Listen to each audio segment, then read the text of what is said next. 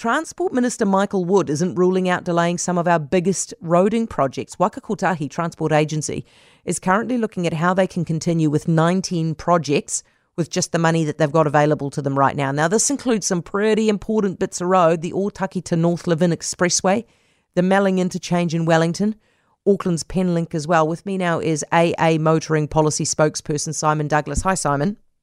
G'day, how are you? I'm very well, thank you. They can't seriously be reconsidering all this road when you just had the Transport Minister the other day announcing Penlink would go ahead and be tolled. Look, the Minister's really trying to stress here that he hasn't got any major cutbacks planned, but introducing any kind of uncertainty at this stage is not helpful.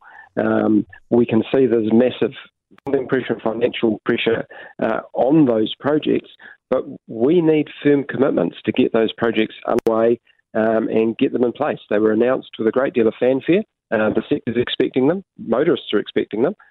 We just need them to happen. Simon, am I right in thinking that some of these roads were announced by the Nats, cancelled by Labor, resuscitated by Labor, and now basically put on life support again by Labor? Some of them have had a checkered history, yes. And, they were not in the National Land Transport Program. A number of them were brought back in the New Zealand Upgrade Program announced in 2020.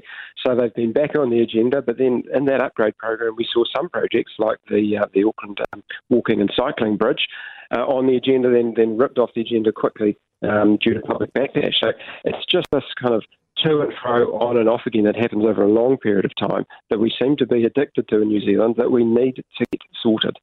Simon, if you had to give up one of these roads or a couple of these roads because there just wasn't enough money, which one would you give up? I wouldn't give up any of them. And look, I would stress that Michael Wood has said here they're all on the agenda, but they need scoping and timing challenges. So we're going to take that and say they're all safe, they're all on the agenda, but this kind of, vacillating and possible scope changes, etc., as I said, it just adds uncertainty. And some of these roads are really, really important for other government strategies too. Otaki to north of Levin is a killer highway, it's been called at the moment. We need that replacement road put in place to save lives. 19 people have died on that road in the past 5 years. That one can't come off the agenda, and we need certainty that it's underway and it will proceed. Simon, having another look at the widening of the southern motorway out of Auckland from Papakura to Drury makes absolutely no sense to me, because haven't we widened the motorway all the way down and then we get to this point and we go, oh no, I'm just going to stop here? That's not a project that I'm specifically familiar with. I'm a Wellington-based person. Well, then I suppose you want to talk about how important Melling is. Yeah, well, Melling is a really key project for us. We've got limited ways in and out of Wellington.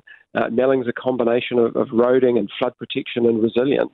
It's got a number of agencies, local and central, engaged in it. They all need the certainty that the funding's there and the project's going to go ahead. Simon, is this possibly just a little, how they play these games? I always get very sceptical ahead of a budget when they start making funny noises and I wonder what they're really up to. Is it possible that they're trying to just send a signal that NZTA doesn't have enough money, so next week they can come out and announce that they're going to give them enough money and this will go ahead? Is it just a little game?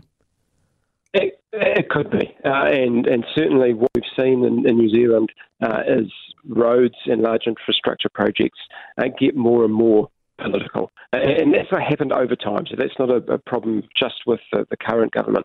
But somehow we need to look at what countries overseas are doing and depoliticising these large infrastructure projects, because they take time to plan. Yeah. They've got 50-year lives. We need to get that sorted so we don't have the opportunity for any politicking. Yeah, too right. Simon, thank you very much. Simon Douglas, AA Motoring Policy Spokesperson. For more from Heather Duplessis Allen Drive, listen live to News Talk ZB from 4 p.m. weekdays or follow the podcast on iHeartRadio.